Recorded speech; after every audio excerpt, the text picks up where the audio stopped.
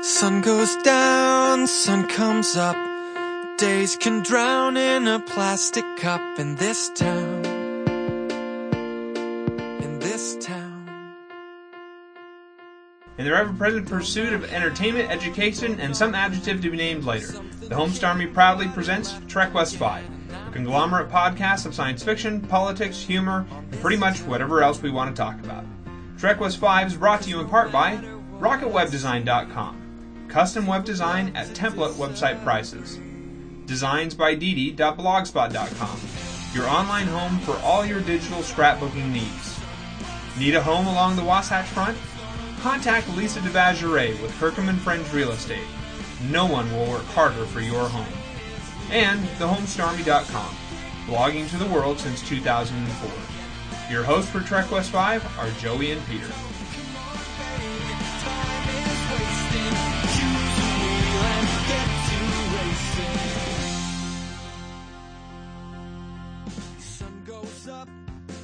Good evening and welcome to podcast 126. It's morning. It's not evening. They don't know by that. any stretch of the imagination. All right, fine. Good morning. Or good afternoon, since it's past noon. Okay. I'm Peter. And I am Joey. We're never going to get an opening straight in the rest of this podcast, are we? It's never been professional yet, so why try?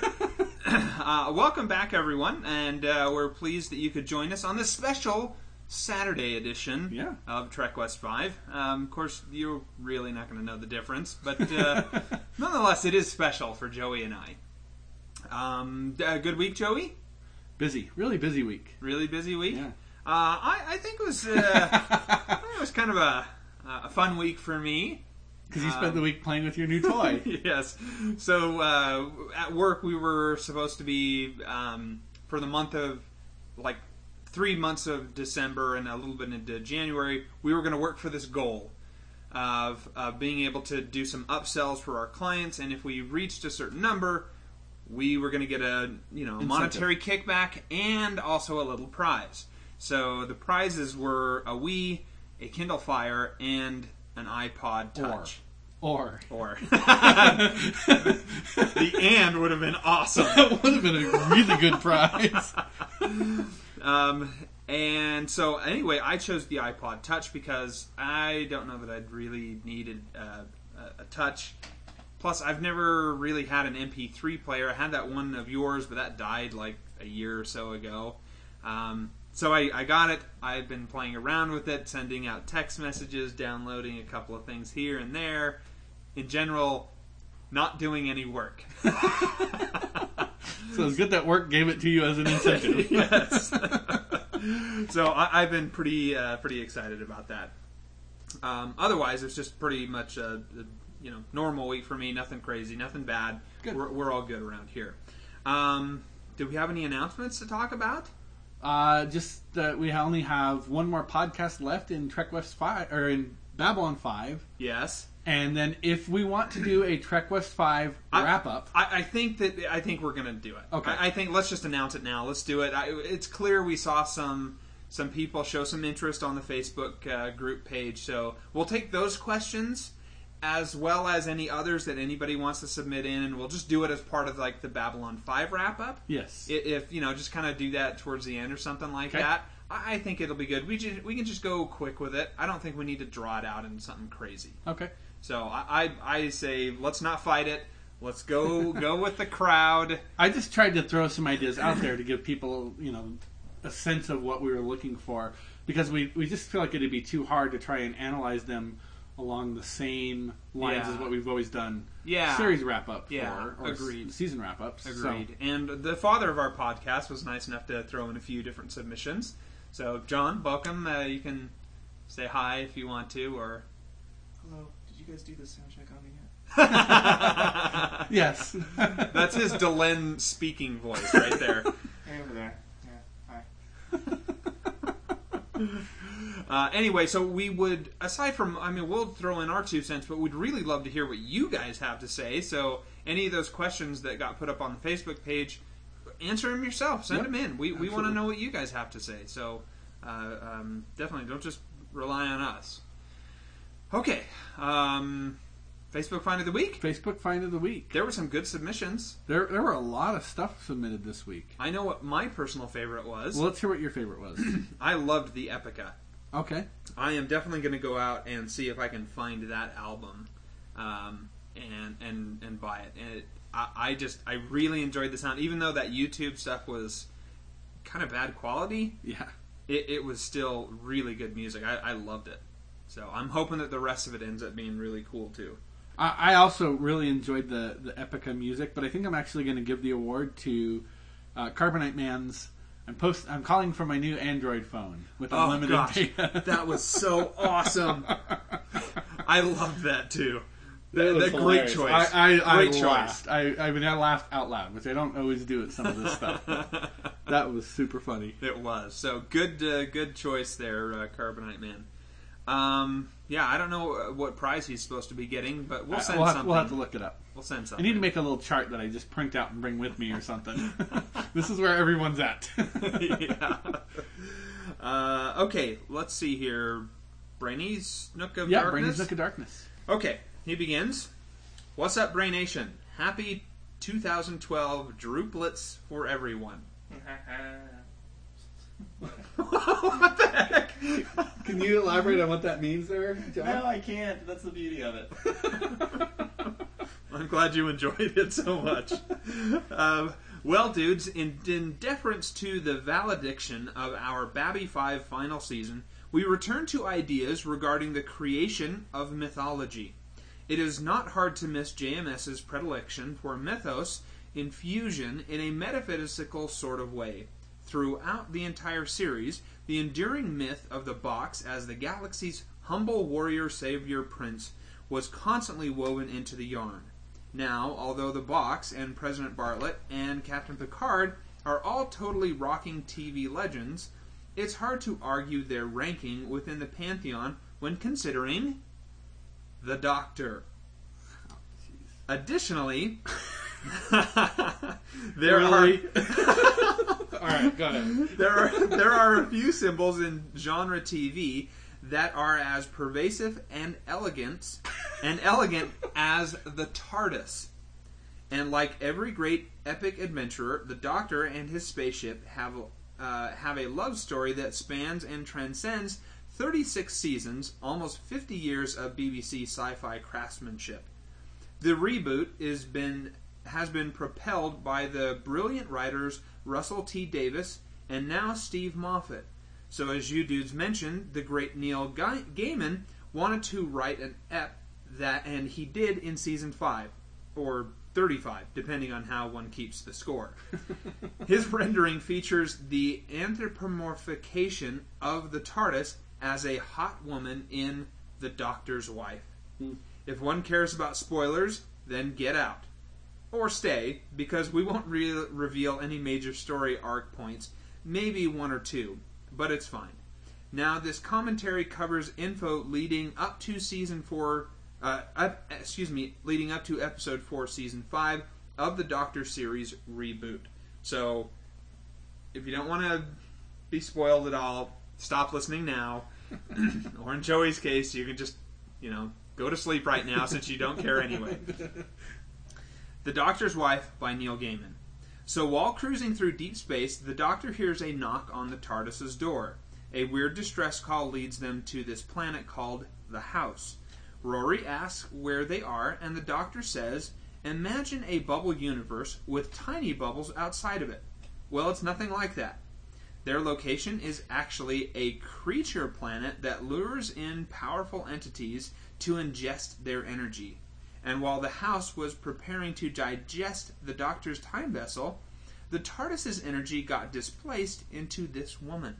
Trying to adjust to the new perspective of linear and corporal existence, I'm assuming he meant corporeal, or maybe I should have just pronounced it correctly. He may have spelled it correctly. Maybe he ranked the existence. Up from private. She learns things like, biting is excellent because it is like kissing, only there is a winner.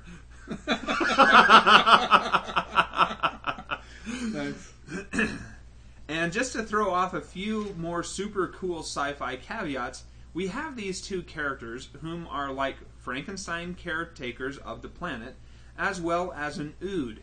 And I think the Ood are just awesome aliens. I agree with that. They're great. No idea what an Ood is. So this episode is rife with spacey, wacy details and timer-wimey texture. Right out of the starting gate, the TARDIS woman introduces herself as sexy. Because that's what the Doctor calls her when they are alone. And I think Picard secretly had a pet name for the Enterprise D as well.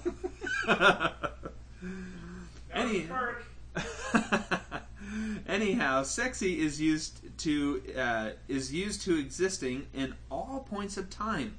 So she is perceiving a lot more than linear time, and she predicts that the Doctor would discover that many other of his Time Lord brethren have fallen to the House's lure.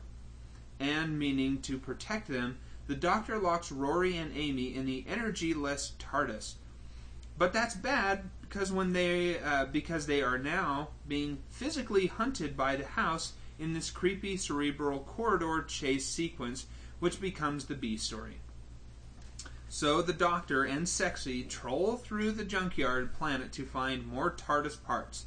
There is a great ending, and overall, a great story is told.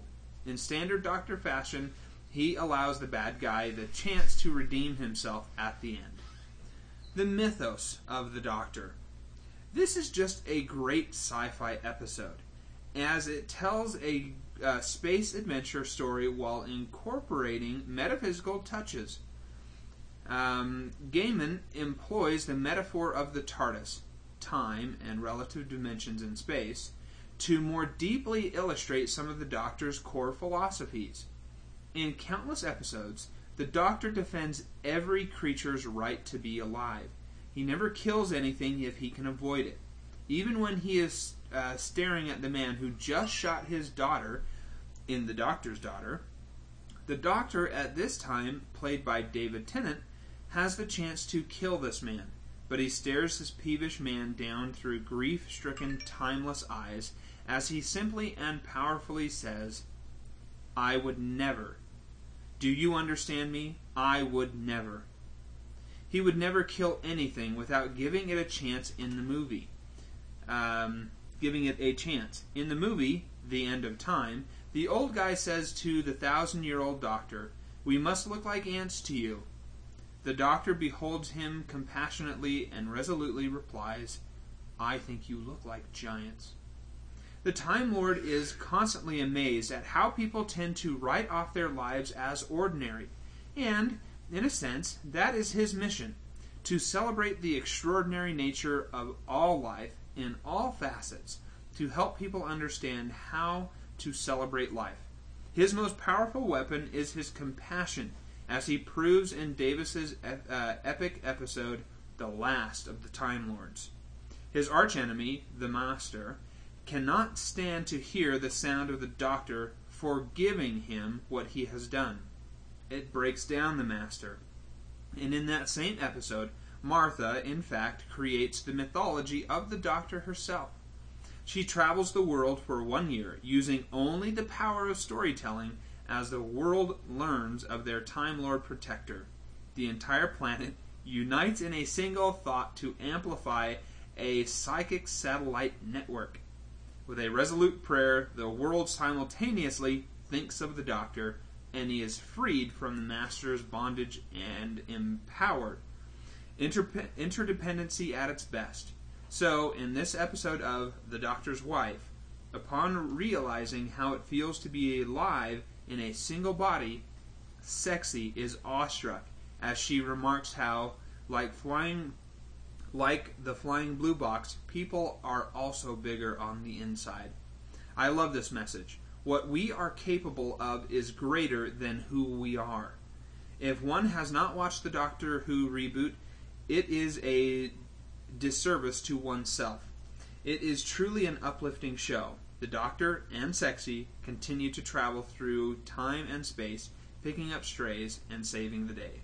Sci-Fi 9, TV 8. Now, I really enjoyed that episode, but the one where he talks about the Master, that was a terrible episode.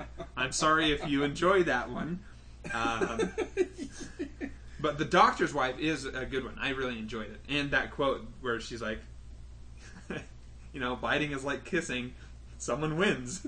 I laughed when that came out. So, anyway, that was a big one. And thanks for sending it in, Brandon. Yeah, absolutely. I still think you should give it a chance. I've given it a chance. And to be honest, I actually... With me. The reboot was not terrible. Well, the episodes that I watched through the reboot weren't bad. Some of the older Doctor Who stuff is awful. It's like close your eyes bad. Agreed. But, the reboot, there have been some good episodes. It hasn't ever really grabbed me. The character of Doctor Who frustrates me because you've got a guy called a Time Lord, and he doesn't use time travel to solve his problems. That irritates me. It's a different idea of time, sir. I know. It's just frustrating. But I will say that the Matt Smith Doctor, when the new guy started writing, he started to play around with time a little bit more.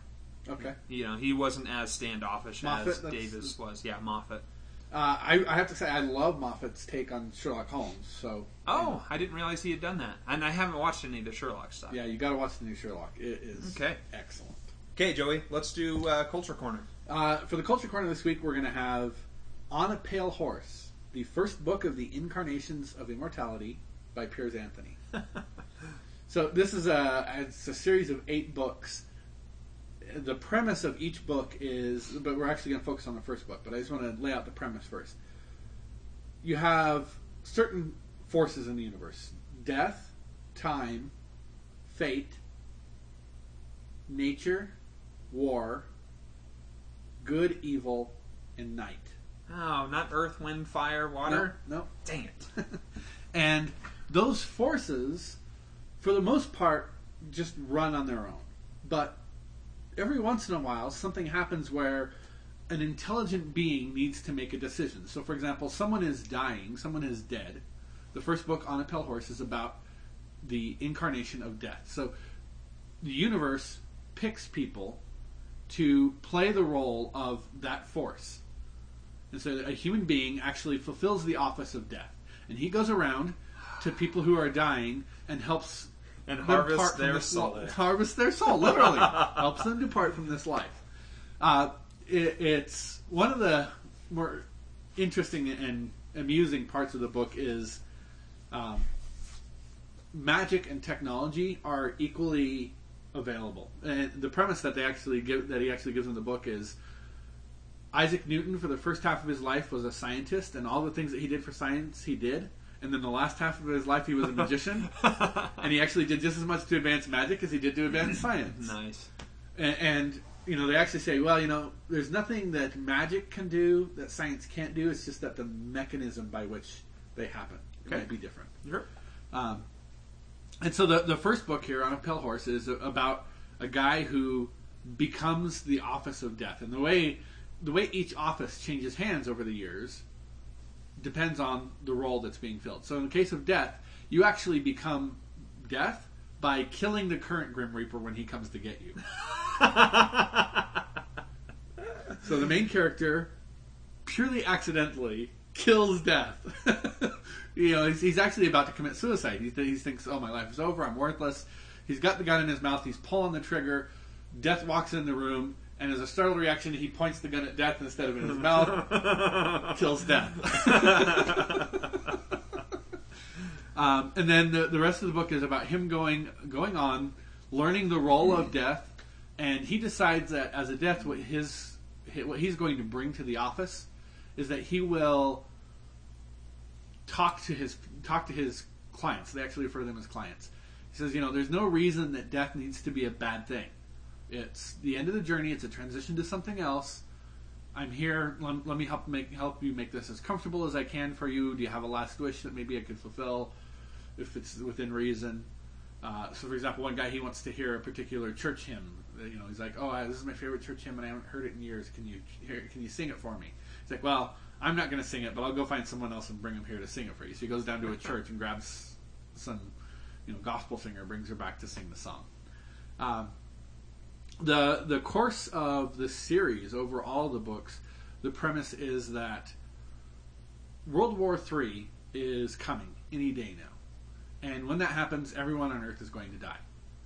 And neither God nor Satan know, neither God who fulfills the role of good and Satan who fulfills the role of evil, they don't know if the world were to end now, who would win? Who would have the most souls? Is the majority of humanity good or evil? We're just not sure.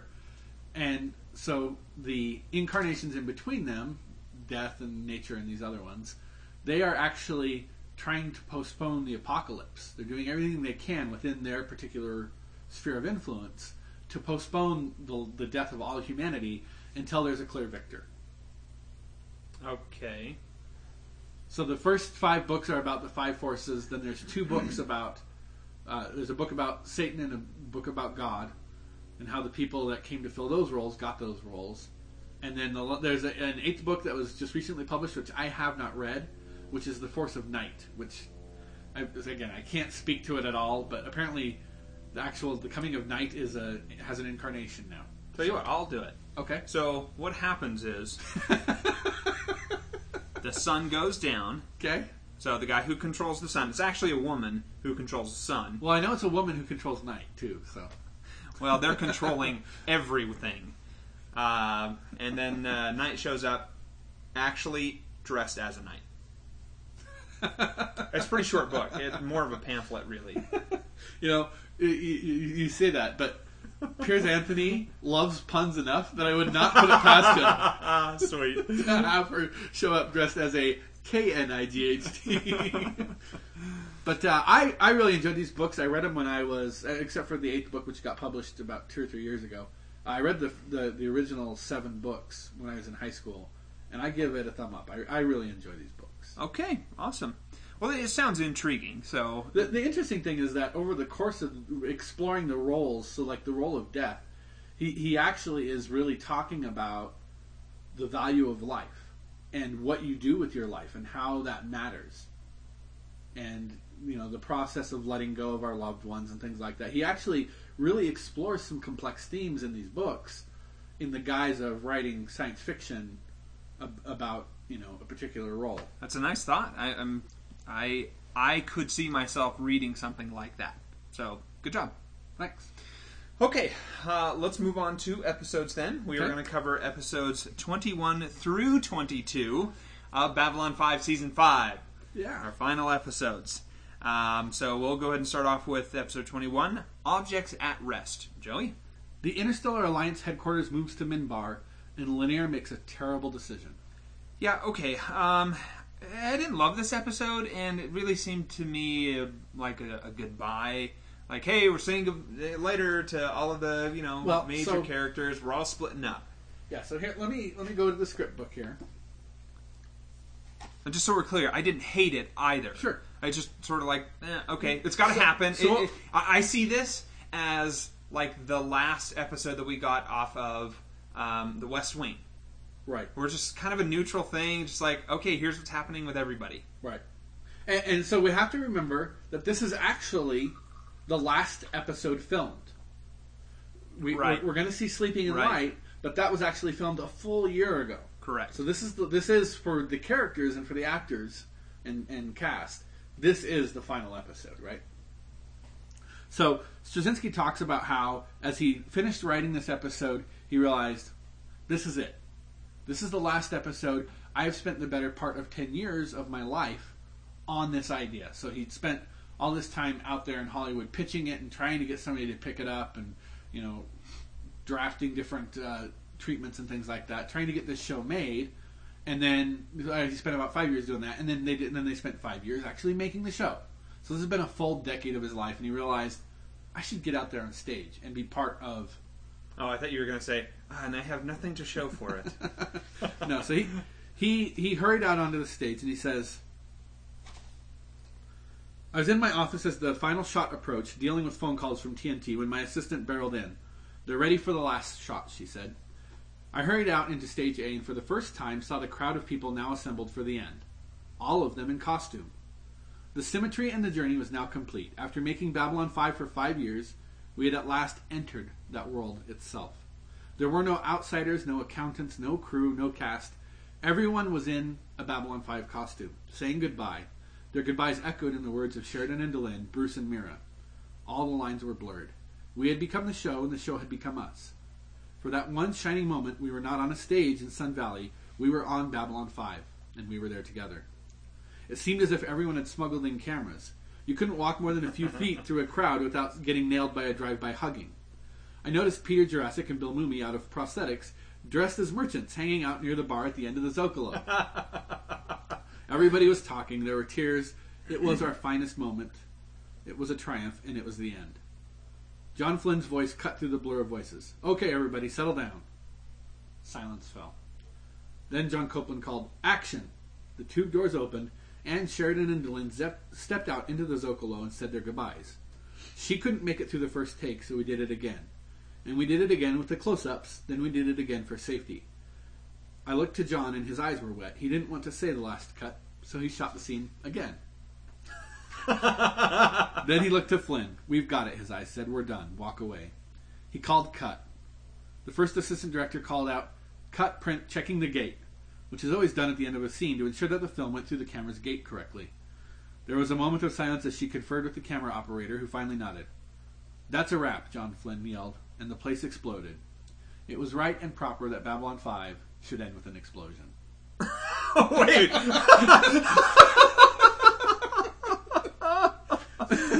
Someone had to... I think he's being figurative. Oh, dang. I was thinking, oh my gosh, like how many people Everyone's died in in that there. explosion? Boom! Why do you think they've never done anything else with their careers?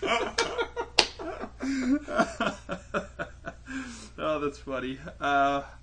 So in the beginning, I really enjoyed Sheridan's comment where he says, look, I just want to leave here quietly. Please don't do it into a party. Don't do anything. Just let me leave here quietly. That's how I prefer to go as well. I don't want to make a big deal about things. And a few of the jobs I've had, I've just told my boss, look, don't tell anybody.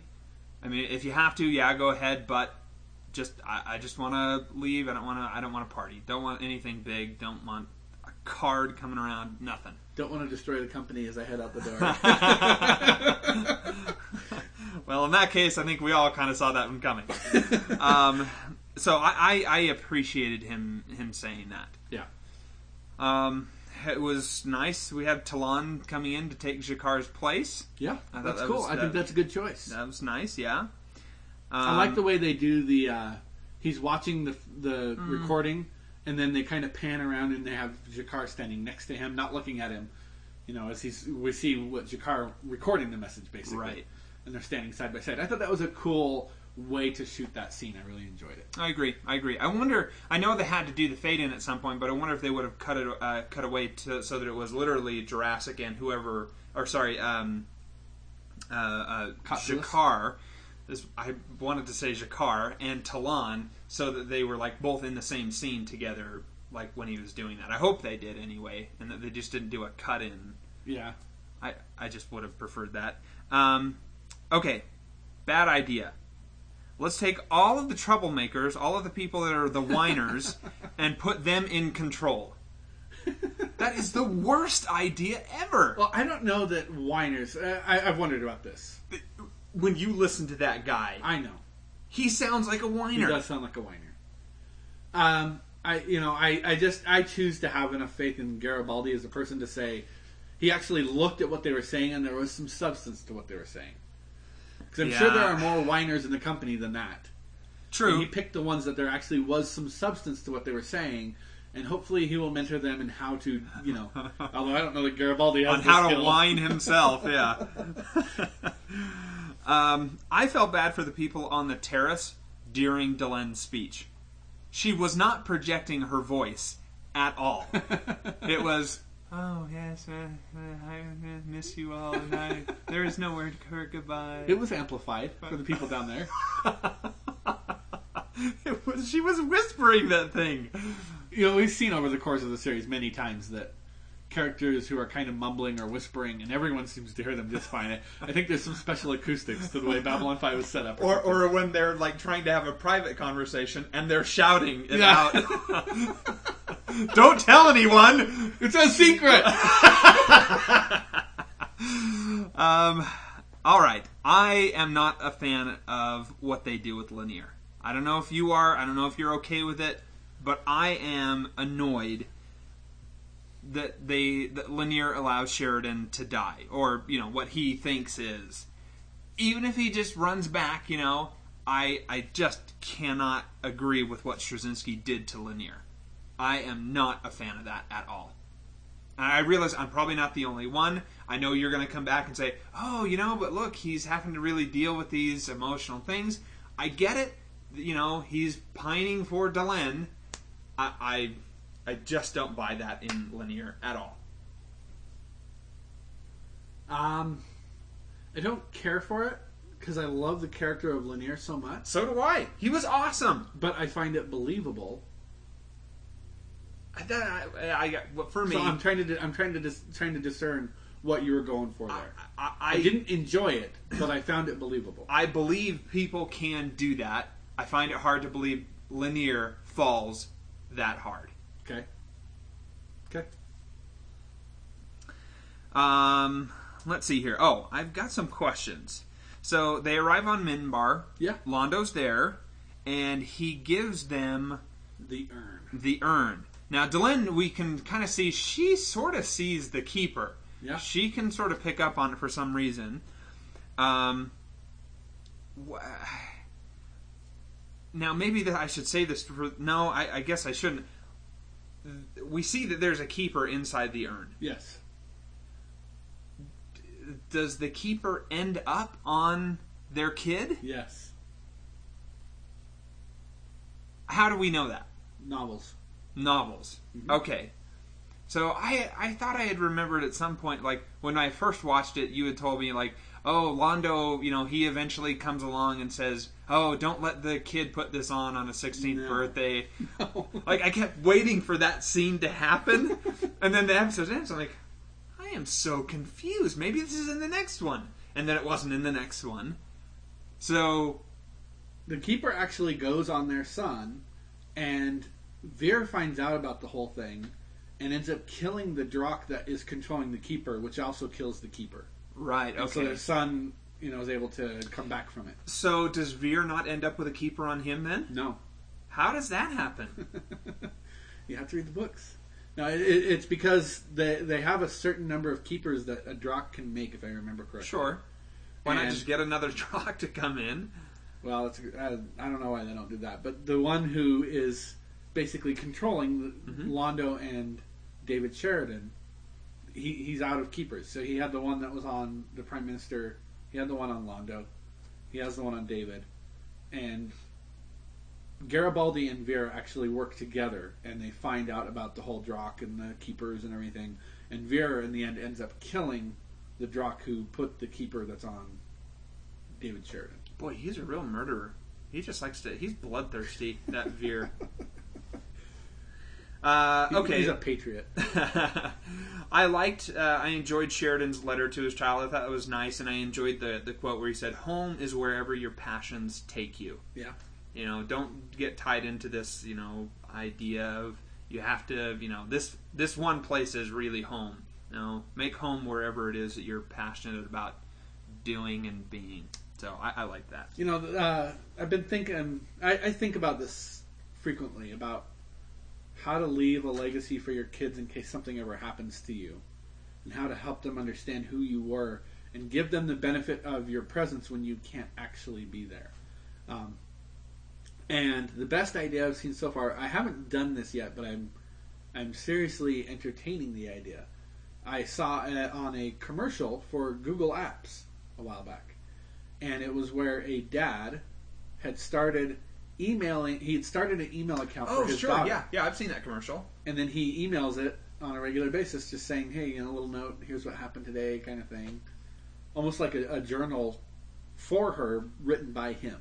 Right. And I thought, boy, what a great thing. When she gets to be 18, you hand her the email account and you say, "Here, I've been emailing you every day for your whole life or whatever." That'd be kind of cool. It'd be kind of neat to go back. I don't know that I would go every day. But, well, I'm just saying, whatever your interval you're doing it at. Okay.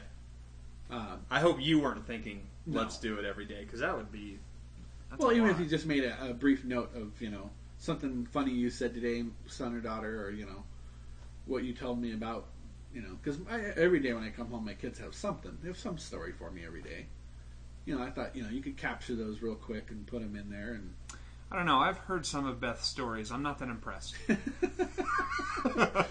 Well, but no, she can see as she gets older the evolution, where she came from. Like, look, this is what I had to put up with for so many years. You owe me. All right, I don't have anything else to talk about. Do you? I'm liking Tess Halloran actually as the chief of security or whatever. I can't remember what the title is. Basically, Number one? Garibaldi's role. I find her much more believable in that role than Garibaldi because she ran that Mars Underground. Sure, yeah. I'm okay with it. I'm actually enjoying her in that character. Yeah, I enjoy that. And I like Londo's attempt to say goodbye as much as he can. He's like, "Isn't there any alcohol around here?" Yeah. And I feel for the guy. How would it be to be in that situation where you're trying to communicate, but you're against your will? Being forced to do something like that. It'd be a tough spot to be put in. It would be. Okay, let's do Brainy Smurf. He says, objects at rest. So, Garibaldi's method for choosing a board of directors is very similar to JMS's method for casting Jerry Doyle. Well, you are clearly terrible at what you do, so you're hired! This episode is weird because the focus is on two of my favorite characters in the show, Talon and Lanier. The scene where G'Kar passes on the torch to Talon is just great. Talon has been only part of a few Babby 5 scenes, but they were all super awesome. Drinking OJ with the box at the bar, waiting for G'Kar to return from Centauri Prime by standing outside his quarters, demonstrating the discipline of a soldier and the tenacity of a monk. In a sense, throughout the series, G'Kar may have been preparing Talon to step up to the plate and lead the Narn into their next great age. And then the Lanier stuff happens. As was previously stated and echoed by Joey, Lanier's plummet into emo is not believable and entirely unacceptable. He is supposed to exemplify the great noble boneheads whom aspire to serve others above all other things, and the very reason for joining the Oblong Sharks in the first place was to live in service to a cause greater than one's own individuality. And so I am forced to conclude that from what we have seen, Rangers are terrible at celibacy. The episode ends nicely, and as I always love, a speech from the box. Sci-Fi 4, TV 6. Along that point, I just want to clarify, with Lanier, while I find it believable that people do those kind of things, it was the dramatic shift from just 2 episodes ago where Lanier was to where he is now. I think they tried to squeeze too much of that story in at the end. It should have developed more over the course of the whole series. Yeah, I agree with that totally. Okay, we have the Bobs. Awesome. Welcome back, Bobs. Hello, gentlemen. This is SpongeBob, writing from Bob's email. Sorry for the long hiatus from contributing to the podcast, but I'm here at the end like a good Babby 5 fan. Our most noble and beloved Bob says to tell you he liked the end. It was appropriate and good. As a woman and a wife of a wonderful man, I have to say that I didn't like it on behalf of Delenn. I would rather a noble and painful death in my arms rather than my supposedly deceased husband off gallivanting with strange creatures from beyond the rim. But alas. And yes, Peter, I did care about Marcus dying when he really grated on my nerves the way he did it. And Susan, ugh. The way that whole storyline went made me angry and so irritated with JMS and the whole show, really. But I digress. We've all moved on from that, and I have had my chance to make my feelings known. This is not the time nor the place to discuss Season 4. On with the episodes and then the season wrap-up. Episode 21. Well, it all started off nice and normal. All the wrap-ups and goodbyes and handovers you would expect. And then it's like JMS has just started a whole new show or season. It's not wrapped up at all. Sigh. Still, an excellent episode, if not a little wistful at the end, where Captain becomes that mysterious thing that seems to only happen on TV. A wise and perfect father dispelling his wisdom to his offspring. Maybe he will meet Charles Ingle over the rim. An excellent episode and heart-wrenching to see Londo give his declaration of undying friendship. 10. 10. Both 10. Wow. Nice. That's high. I think that's high. Why don't you tell us exactly how high? What's your science fiction rating, Pete? I thought for science fiction, this is wrap-up. Nothing really new is introduced. I say it's a 5, just middle of the road. Not bad. I want to be clear on that. Sometimes I've said a 5 and I meant like, oh man, that was terrible. But, that had other aspects that were high. So this is just middle of the road. I gave it a 6. I'm with you. There's nothing particular standout science fiction about it. I gave it a little bit of a bump for the Sheridan trapped in the coolant leak chamber and getting out of it using the Minbari fighting pipe by putting it up against the glass and ejecting. I thought that was a cool idea. I thought that was creative. All right, it's much stronger than Sheridan could ever have been himself. Apparently. For television, I'm going to give this a little bit of a 6. I think it's tough to do a show wrap-up and expect people to understand what's going on unless you've had all of the ramp up to it. There was good acting. I enjoyed Talon, enjoyed G'Kar, enjoyed Londo. The linear stuff really brings it down, though. Really does. Don't care for it. I'm going to give it a 7. I just think that there's a lot of sentiment here, and so you get some credit for that. It's the end of a series. In a lot of respects. I'm going to give it a bump for that and take it to a 7. Okay. P5? 8.91. Moving on to our next episode, Sleeping in Light. Set in 2281, Sheridan's final days as old friends gather to celebrate. Alright, good episode. Again, this was filmed a full year ago. Yeah. End of season 4. So that's why Ivanova's still in it. Yeah, I was about to say that's why we have her, and she's become a general now. Yeah. Apparently, her military career took off. Veer is now emperor. Yep. Which we knew was going to happen anyway. By this time, Londo and G'Kar will have killed each other. Right. In their embrace around the neck.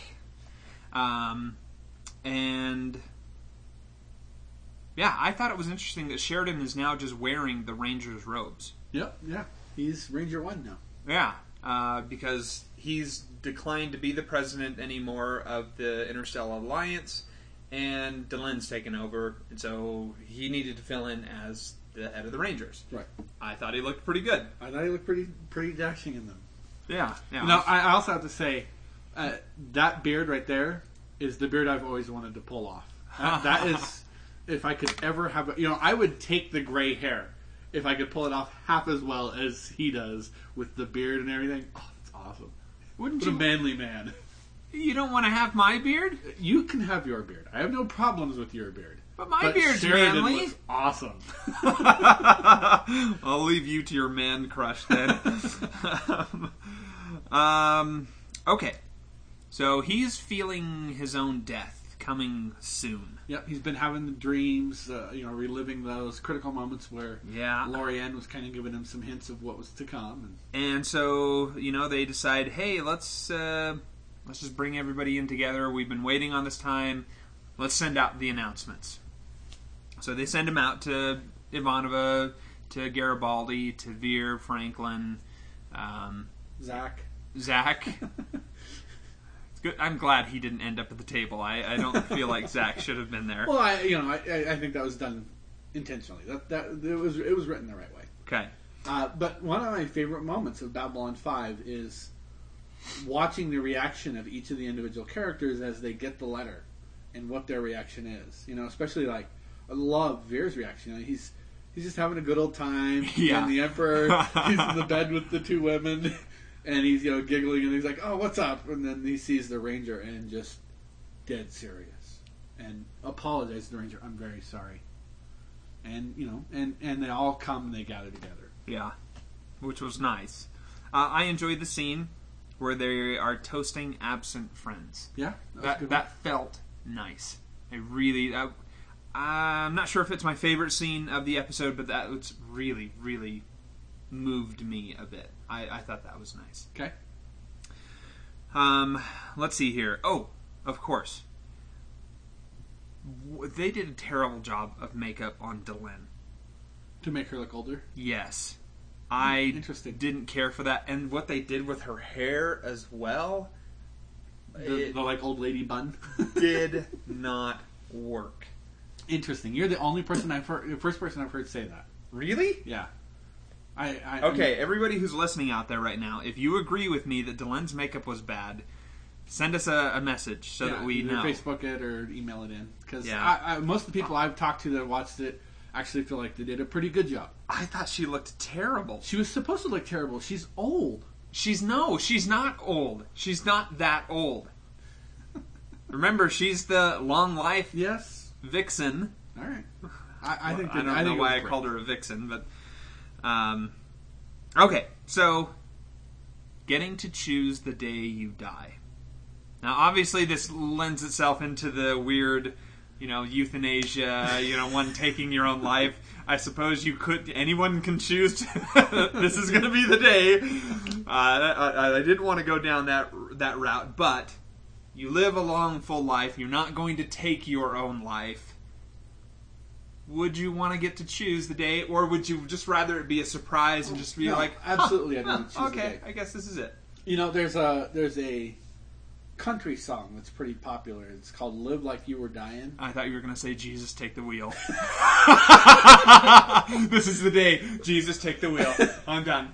No, as much as I appreciate the sentiment that is in that song, I've always had trouble with people who adhere to that belief, because there are people who will espouse that you should live every day like it's your last. Okay, here's the problem. The things I'm going to do on my last day of life would be wildly inappropriate to do any other day of my life. I mean, can you imagine getting up in the morning, hugging your kids and saying, "I just want you to know, no matter what happens, Daddy always loved you." You know what I mean?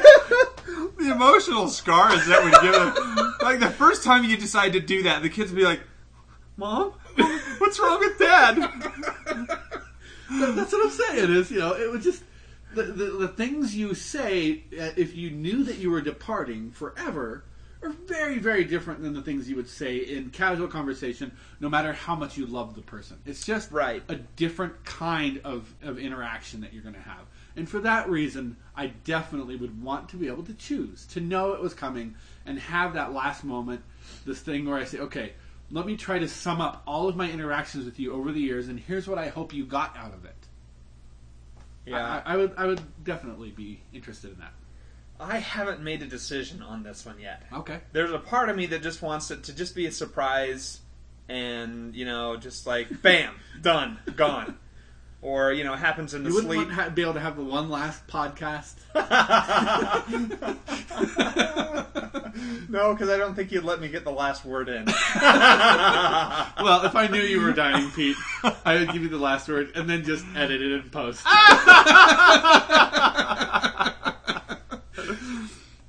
I don't know. I don't have a family, so I don't really have that much of, a feeling, a pull towards some people to, want to give them some last message.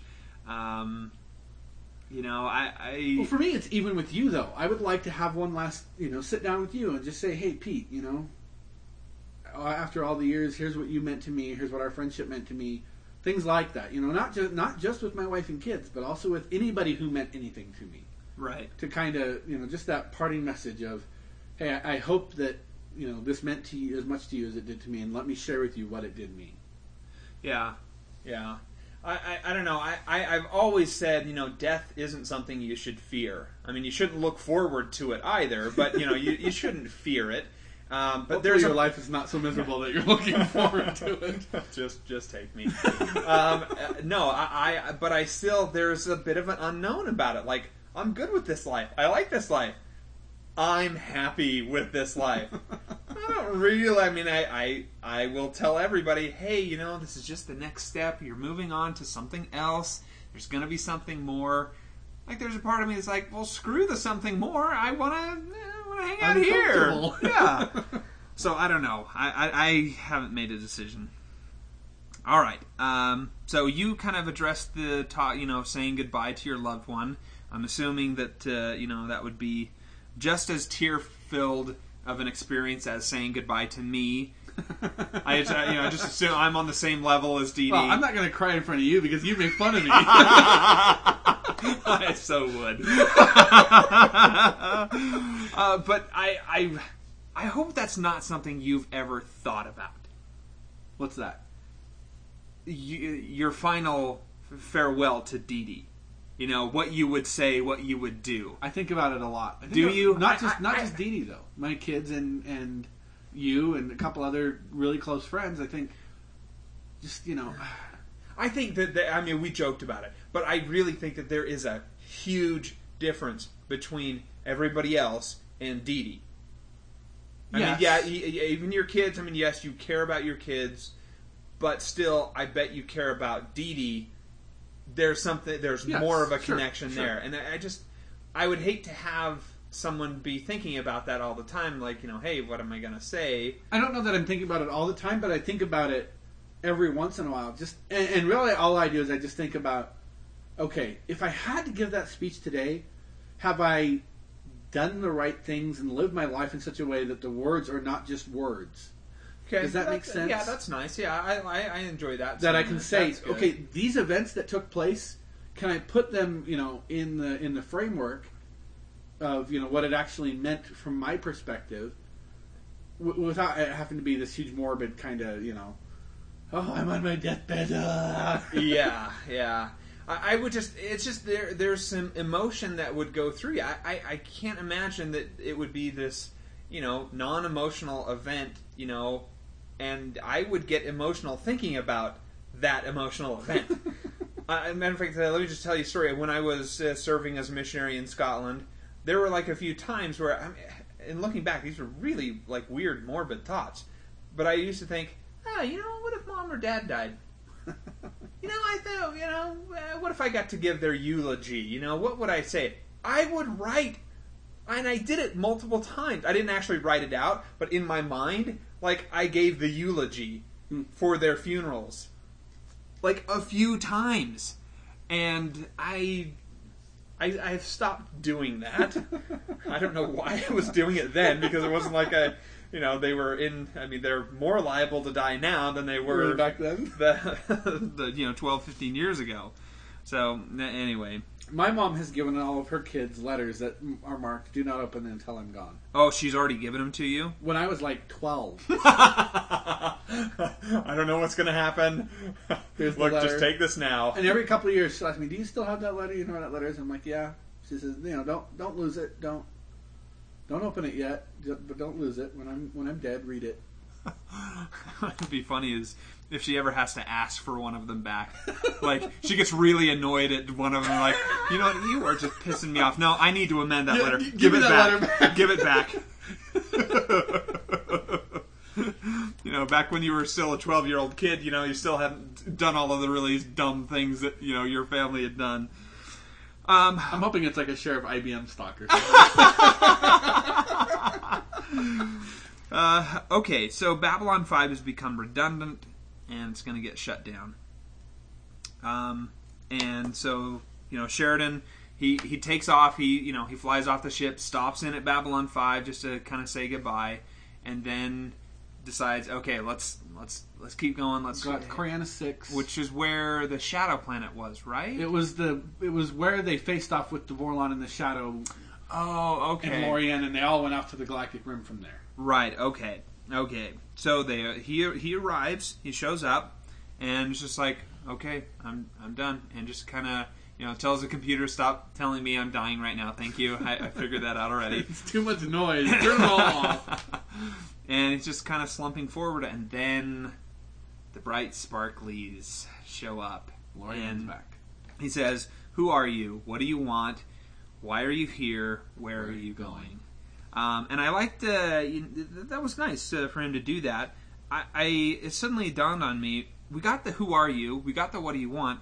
Where was the race that represented "Why are you here?" and the other race that represented "Where are you going?" Well, I think that the point of the Shadow and Vorlon War is that they had taken one of those questions and zeroed in on it to the point where nothing else made sense. Like they had just taken these things out of context, and now we're finally getting the full context of what it is, the questions that we should be asking ourselves. Absolutely. To guide our lives. Absolutely. I totally agree with that. I think one of the underlying stories is, look, broaden yourself. Don't, narrow in on something so myopic, but definitely broaden yourself. But I still would have liked to know, was it the human in the Minbar? The human in the Minbar, right? No, they're supposed to be old races. Who was the one, the big rock one?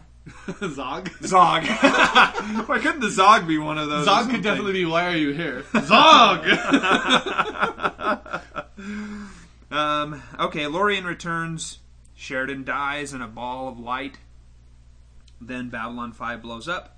And as far as I was concerned, Delen's story, that's the saddest of them all. Just to see her alone now. Yeah. She goes out every morning to watch the sunrise. Watch the sunrise in her mind with her, I love that shot they do, though, of Sheridan as they bring the camera around so that you can see the character of Sheridan sitting next to her. Yeah. For her, he's always there with her. And that's nice. Yeah. Got a question for you. Okay.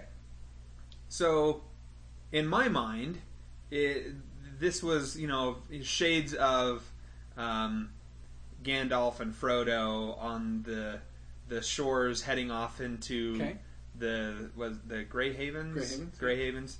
Kind of like, this all-powerful being is coming back to take this, one heroic character, like, hey, you've earned it, come along with us.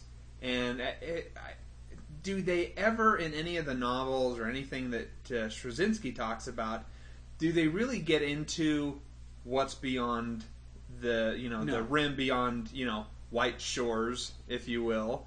No, he never discusses what's beyond the galactic rim. Okay. I think maybe on purpose, to keep that vague, is to say, look, there is something else out there. Whatever it means to you, that's what it is. Specifically, the reason they come back for Sheridan, just to be clear, is because he's no longer human. He's not part of the same life cycle as the rest of humanity, because he was touched so deeply by the Vorlon and then later by Lorien. Not just his medical biology, but his metaphysical makeup have changed to the point where he's not going to pass on the same way humanity would, a normal human would. Right. Yeah. I mean, that's true. I mean, the fondling that those alien races did to him, it definitely changed him. Yeah. I mean, we didn't really see it, but it's clear that there was something that was different about Sheridan from everybody else around him. Yeah. The thing I wanted to end with here, are you done? Do you have anything else? No, other than to say, does Delen get carted off to Valhalla or the Grey Havens or wherever? No, she doesn't go beyond the rim. Dang it. What a gyp. She was just as awesome. But her and Sheridan probably meet in the place where no shadows fall. Which I assume is beyond the rim. The last thought I wanted to close with is just, I don't know if you noticed who shut down Babylon 5. So as they're all saying goodbye to Babylon 5 and they're getting on the lift, there's a maintenance worker that comes through and he throws the big switch. Uh-huh. That's J. Michael Straczynski. Oh, okay, cool. I didn't know that. No, I'm glad you mentioned that. I actually felt a little weird, because they see everybody go up in the elevator, and then there's this one guy here, and then they show the ship leaving, and I'm like, wait, did they leave that poor worker on there? Like, he had to blow it up inside? We couldn't remote detonate it? I have to think, from the standpoint of Straczynski's life, that must have been a really powerful moment for him. Because this was so much, such a significant portion of his life was dumped into this show. He wrote at the end of the book series, he says, so after he did Babylon 5, of course he went and did Crusade. He also did a couple made-for-TV movies that continued on after Babylon 5 was over. And then he proceeded to go to conventions, fan conventions, and he wrote these script books, which he finished the script books in 2008, which is another 10 years after the end of the series of Babylon 5. And, he wrote in here, he says that, as I'm writing the last words in this script book series, you have to realize a full quarter of my life has been spent involved in Babylon 5. And it just would be a very powerful emotional moment for him to, kind of wrap it all up and say, okay, this is it. This is, the culmination of what I have done with my career to this point. Mm-hmm. Because he'd written some science fiction and stuff, but this is clearly Straczynski's kind of his big moment in history, his 15 minutes, if you will. Yeah, yeah. I think if people were to think about Straczynski, they would think more of Babylon 5 than they would of any of the other stuff that he's done. Even though it's been some really good stuff. Yeah, nobody's saying, oh yeah, Straczynski, creator of Changeling, or Straczynski, writer of Thor. It's just not happening. Okay, let's go to emails then. Yeah. Okay, we've got listener SpongeBob writing on behalf of, or using Bob's email. It was good to see the whole gang again, especially Susan. But let's be honest, the best bit of the whole show is the middle where he says goodnight to Delenn. Even rewatching it to comment for this email has left me bawling and a complete wreck. It was a perfectly written episode and perfect ending. I think part of the reason for not commenting for so long has to be the utter devastation left by the ending of Babylon 5. I can sympathize completely with all those who cling to rumors that it will come back one day, that it must come back one day, and that it most certainly will come back one day. We can only hope. Season 5 did drag a bit, but the ending was great, and dare I say it, I loved the movies. At some point in the future, probably to Bob's horror, I would like to rewatch all of Babby 5. Thanks, guys, for introducing me to it, but reality calls and rather stamps his feet and complains loudly that he wants to go to the grocery store. All the best, and with much love, SpongeBob. P.S. I love Delenn's clothes. One day, perhaps, I will have a replica of one of her outfits. Hint, hint, Bob. Maybe you should do something for her. I think Bob's a little old to be stamping his feet and complaining loudly that he wants to go to the grocery store. Oh, that's funny. Okay, Brainy Smurf.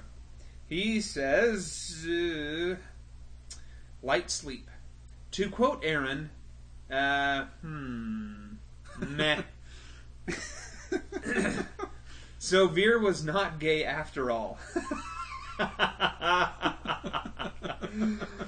At least Brainy's version has a better treatment of Lanier's character. And so here's what really happens.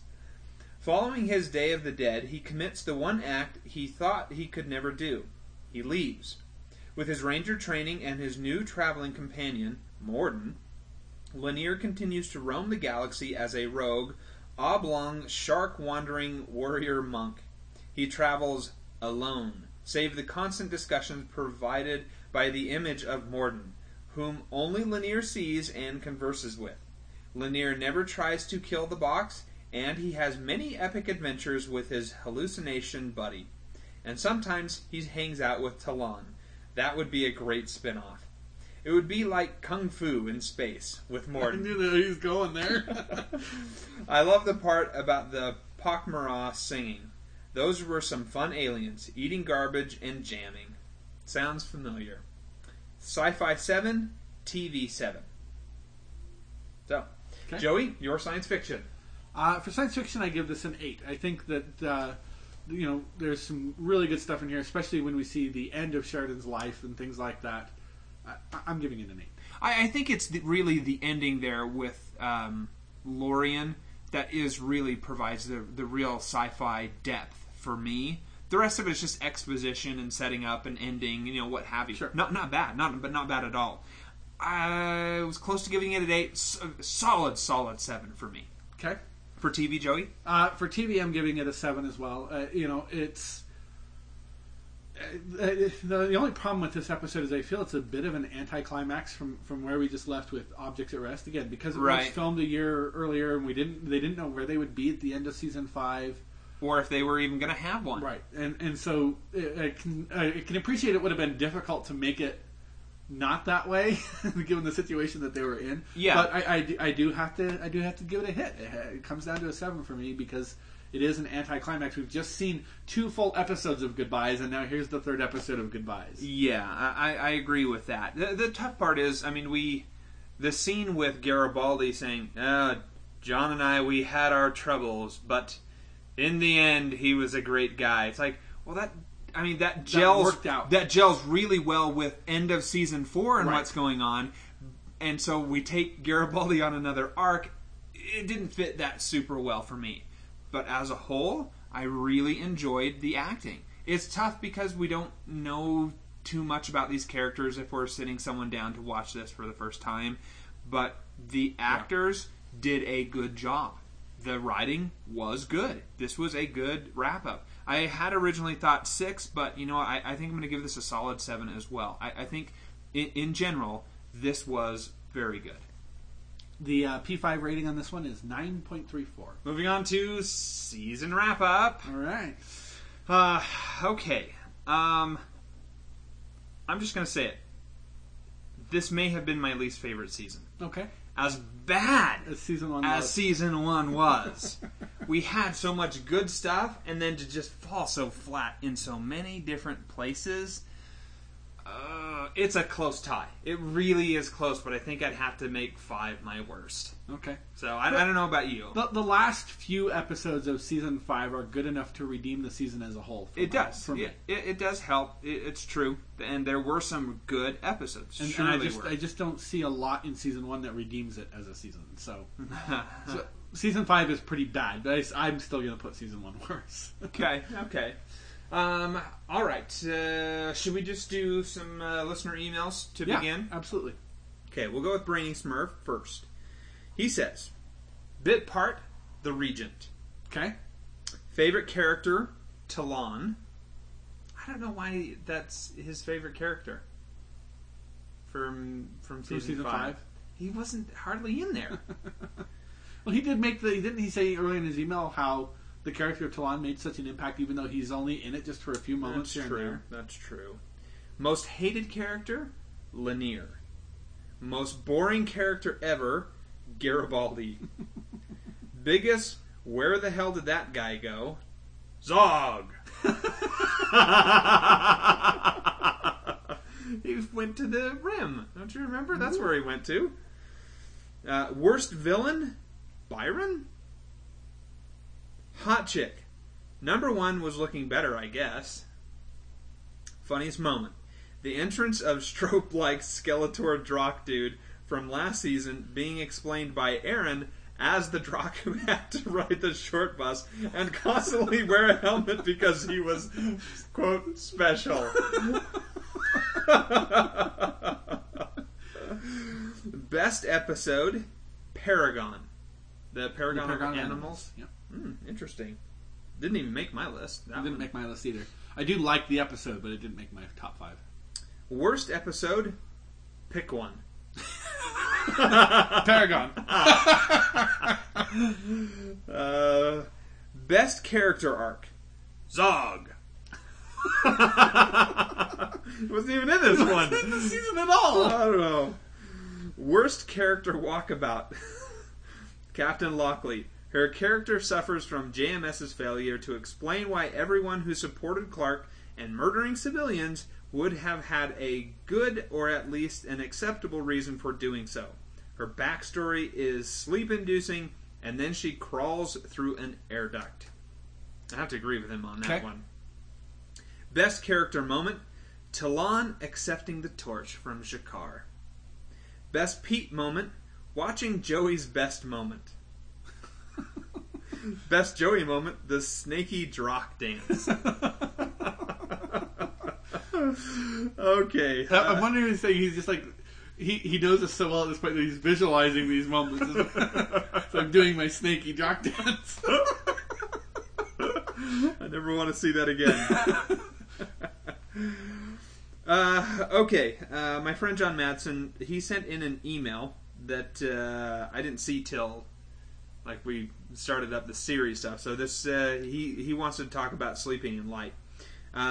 He says, I remember when Babylon 5 first went to air, and somehow, this was before the pre-hype on the internet and everything, so I don't even know how I had access to this interview. I read the creator saying that he has the next 5 years planned out, that he knows exactly what happens in the final 10 minutes. Who says what and who does what? I remember thinking how interesting the idea sounded, but that there was no way I was going to commit myself to 5 years on a show. At the time, I figured sometime in the future, I'll have to find an excuse to watch everything. Anyway, somehow, the way he said it made it sound at the time, I thought the final minutes of the show would be the climax of a huge mystery and adventure, and wouldn't be a drawn-out funeral fest. It's been real fun, though. Remind me to send in my 50 unanswered questions about Babylon 5 next week. Okay. Yeah, I would be happy to go over that, because I'm sure there's a bunch of those. I'll have to find my things. asked and answered volumes, which I haven't brought with me in a while. Yeah, that's true. That's See if they're in true. there. Okay. I don't have a wall to look on to tell me. Pete, your favorite bit part. Favorite bit part. I go first. It has to be the Centauri Regent for me. Okay. That actor was super. He played the effeminate, the guy who's like scared of power and then gets into power, and then he's, become a puppet for the Drock, and the way that he never looks at anyone and just, I loved that. He stole the show for me. Okay. I kind of thought of him, but I felt like he was a little too much of a recurring character for me to call him a bit part. But then I end up choosing Talon, which isn't any less of a recurring character. Yeah. So I don't know. You made a good choice, but I also think Talon was an excellent bit. The reason I like the character of Talon, but I don't think the actor really brings anything to the role. But that's partly because the role is a bit... Stoicism. Yeah. There's not much to bring to it, other than I will stand quietly, and menacingly. All right, Joey, your most hated character. It has to be Captain Lockley. Really? Do not like Captain Lockley. Never cared for the character. Probably some of it is a continuation of when I first watched the show, and I was like, "This should be Ivanova." What the heck? What's wrong with you people? I have to go with Byron. I hated seeing that guy on there and his wavy hair, and the fact that he was a telepath who constantly wanted to talk with other telepaths. I did not care for him at all. Okay. How about your favorite villain? There wasn't too much there, so I'm just going to go with the standby of Bester. Okay. I mean, how can you complain about Bester? He's constantly a bad guy and good at being bad. So I liked him. I considered putting Byron in this category, but I'm going to end up going with Shivkala. Who is that? That's the name of the Drock. Oh, he has a name. That spawned the Keepers. Yes. Okay. Now, is that the shaky Drock? No, or... that's the one that made the Keepers that okay take over the Regent and Londo Mollari. Okay. All right. Okay. Your favorite hot chick? Can I say Garibaldi's daughter? Or is she too young? I don't know how old she's supposed to be at that point. Let's say 18. Okay, 18. I'm going to go with Garibaldi's daughter. I am going to have to say, I first had a question mark on there because I'm thinking, crap, I mean, once again, we have, as my friend John Madsen likes to call it, no hot chick budget at all. But the young Psychor girl. Okay. That, hooked up with Bester in that episode. I mean, aside from the fact that she, threw herself at him, that was a little weird, but still, she was attractive, and she had that crazy side of her. It's like, oh yes, it was. I'll go take and throw the person out the airlock right now. That's, I guess, intrigues me a bit. I don't know why. You're into the dark chicks, huh? I guess I am. If we decided that Garibaldi's daughter was too young, I was going to say Lockley, because she's a handsome woman. I mean, Tracy Scoggins is not hard on the eyes. It didn't do anything for me, but okay. Okay. Whose turn are we on? Well, I just said it, so you... Okay. Oh, I yeah. go Funniest moment, Pete. All right. It is, for me, and this wasn't meant to be funny, but I cannot help but laugh. In the episode Secrets of the Soul, Zach coming around the corner just as Byron is, holding this guy who's dead, and Zach comes around the corner and says, "Freeze!" I cannot help but laugh at that scene. It is just so ridiculous that, it's the, perfect setup. Yeah. And literally Zach comes, it has to be the guy who's in charge of security, it's Zach. Freeze! Oh my gosh, that is so goofy funny for me. What about you? I'm going to go with, just in general, any of Jakar's interactions with the minister at the Centauri court, especially the one where, the minister's saying to Londo, I feel sorry for you that he has to follow you everywhere. And Jakar responds, he's like, well, thank you for your sympathy. It's a trial, but I've grown used to it. Yeah, and that's one of those times it's intended comedy, yes. And it was reasonable. It was It was reasonable. Okay, what about your 5 hated episodes? Okay, number 5 is the Korra's mother, the Korra's father. Oh, really? I think this may have been a good idea, but season 5 was the wrong time to do it. If you'd done it in season 3 or 4, maybe. And we start to understand Bester from a little bit. But at this point, season 5, we should be seeing the wrap-up of Babylon 5. I don't care about Psycor at this point. I don't want to see it. Okay. Number 4 is Learning Curve. Okay. All right. I agree with you on that. I didn't make any notes as to why, but it was pretty bad. Well, it's that whole telepath arc that we have to go. There's like 3 or 4 episodes all in a row where it was just like, it was vomit-inducing nearly. So I don't think you have to explain anything more than that. Number 3 is Phoenix Rising. Okay. Yep. That's deserving. Yeah. Number 2, The Ragged Edge. And number 1 is Secrets of the Soul. The only thing I've ever given a 0 to. This is awful, awful television. Okay. Secrets of the Soul was on my list, but it didn't make top 5. Wow. Okay. It was definitely bad. It was terrible. Okay. For me, number 5 is Strange Relations. Okay. Didn't care for it. Number 4, I have the same as you, Learning Curve. Because it's just bad. 3, In the Kingdom of the Blind. Okay. Number 2, A Tragedy of Telepaths. And then number 1 is Phoenix Rising. I hated Phoenix Rising. That was dreadful. That was really just horrendous stuff. I did have Tragedy of Telepaths. It was my number 6 entry. So. Okay. Okay, Pete, your top 5. Okay, top 5. I think that we had, even though I didn't care for this episode, I think we still had some really good stuff in this season. So I ended up coming up with 6. So I hate you so bad. What? I could have done 6. I'm not going to tell you what the 6 is. Oh, okay. I'm just saying I came up with 6 that I actually you liked were gonna give 6. and enjoyed seeing. No. Number 5 for me is Day of the Dead. I loved it. I thought that was a great concept. Yeah. And I don't think, to my knowledge, I don't think anybody had done that yet. Or maybe since then. And they goofed up a couple of things, and, it was clunky with the Lockley story. I would have loved to have seen them expand the Morden thing, when he shows up with Lanier. But it was a great concept. Really enjoyed that. Number 4 is A View from the Gallery. Okay.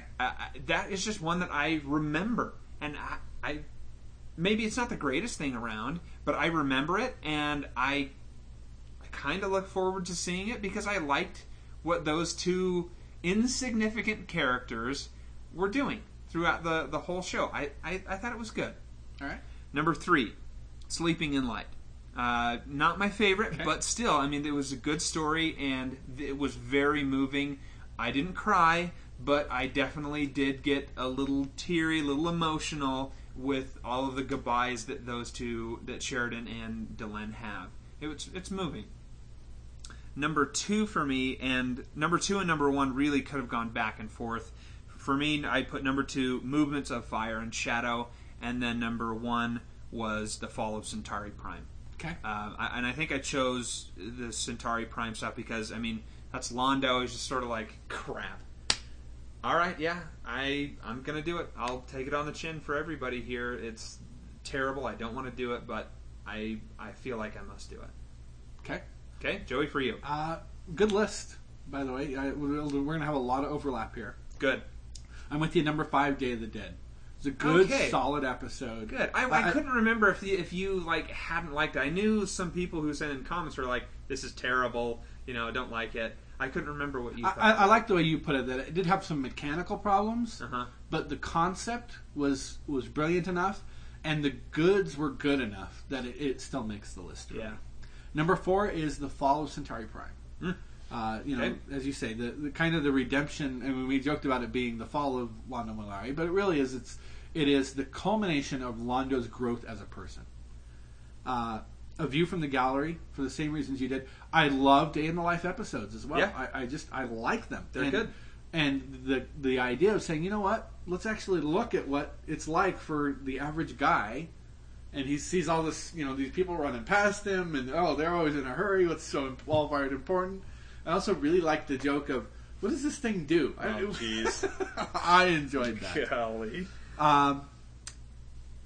So let's see, number 2 for me. Wait, no, this should be number 3, right? So I have number 5 is Day of the Dead. Number 4 is Fall of Centauri Prime. Number 3 is A View from the Gallery. Oh, okay, sorry.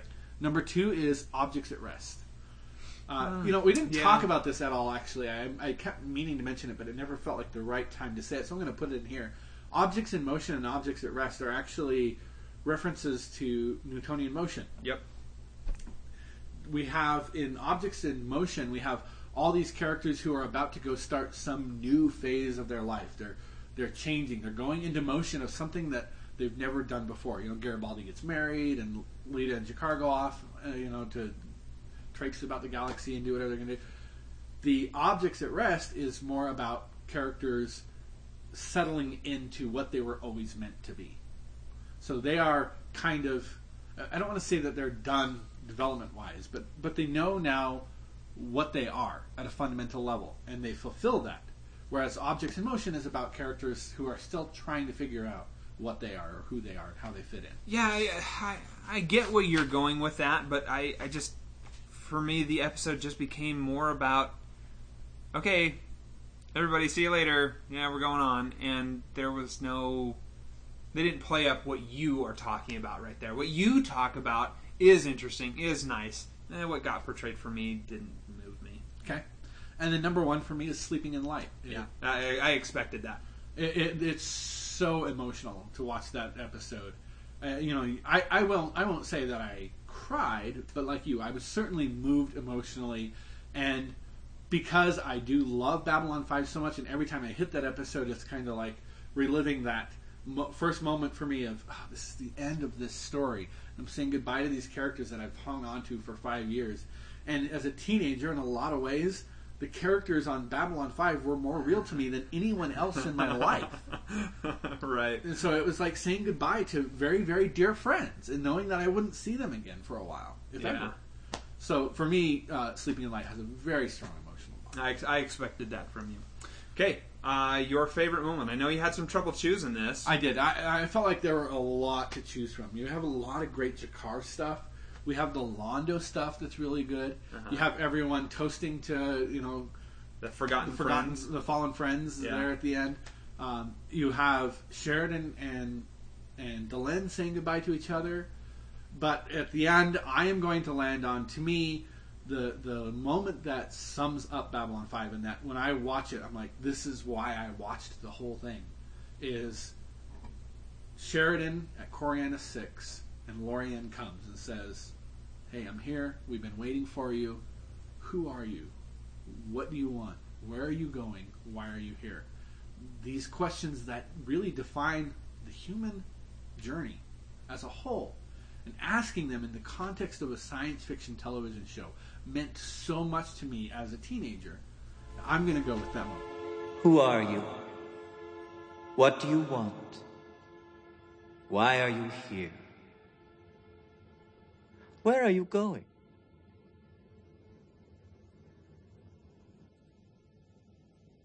Lorien, did you think we had forgotten you? We have been waiting for you. Beyond the rim? Yes.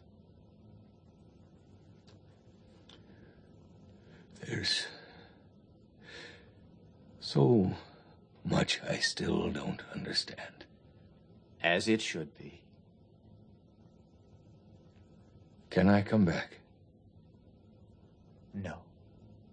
This journey is ended. Another begins. Time to rest now.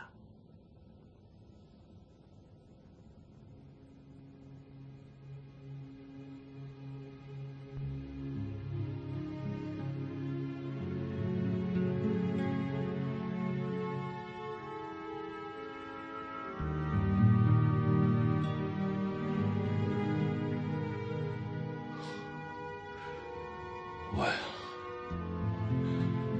look at that. The sun's coming up.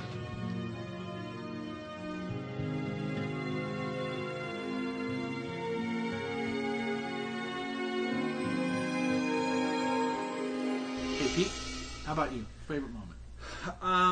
I think that there were a couple of good ones in here that I didn't have as tough a time as you did, but I think probably it ends up being the Byron Lovin', where everybody is gathered around, we sing a hymn, and we all be together. No, that would be terrible. No one should ever think that is their favorite moment. Unless it's their favorite, funniest moment, then that's okay, I guess. It is, for me, when G'Kar forgives Londo. I talked about it in last week's podcast. For me, that is moving. Yeah. To, G'Kar and Londo have been these, guys that butt heads throughout the whole thing, but the relationship that they come to at the end, it's moving to have G'Kar tell Londo in that moment of despair for him, look, okay, let's screw that. I'm not going to redo it. Let's just listen to it right now. Mollari.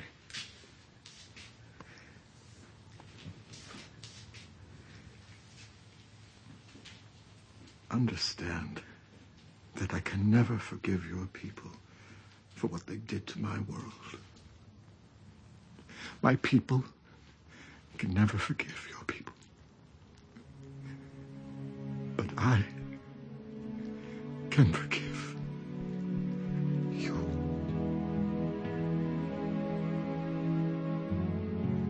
That's moving. That is to powerful give stuff. someone that feeling to say, I forgive you. G'Kar doesn't know what Londo's about to take on, but Londo does, and I think it means a lot to Londo. Yeah. For Well, sure. and for G'Kar, who knows at a very fundamental level exactly the level of guilt that Londo bears for all of this, that is a huge deal. I agree. It's a good choice. Yeah.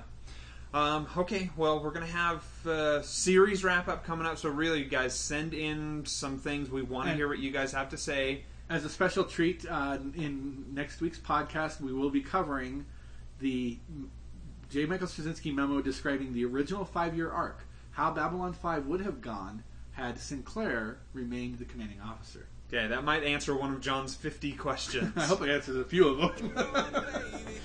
Well, that brings us to the end of another episode of the Homestarmy Presents Trek West 5. We hope that you've learned something, had some laughs, and we always invite your comments to our email at trekwest5@thehomestarmy.com.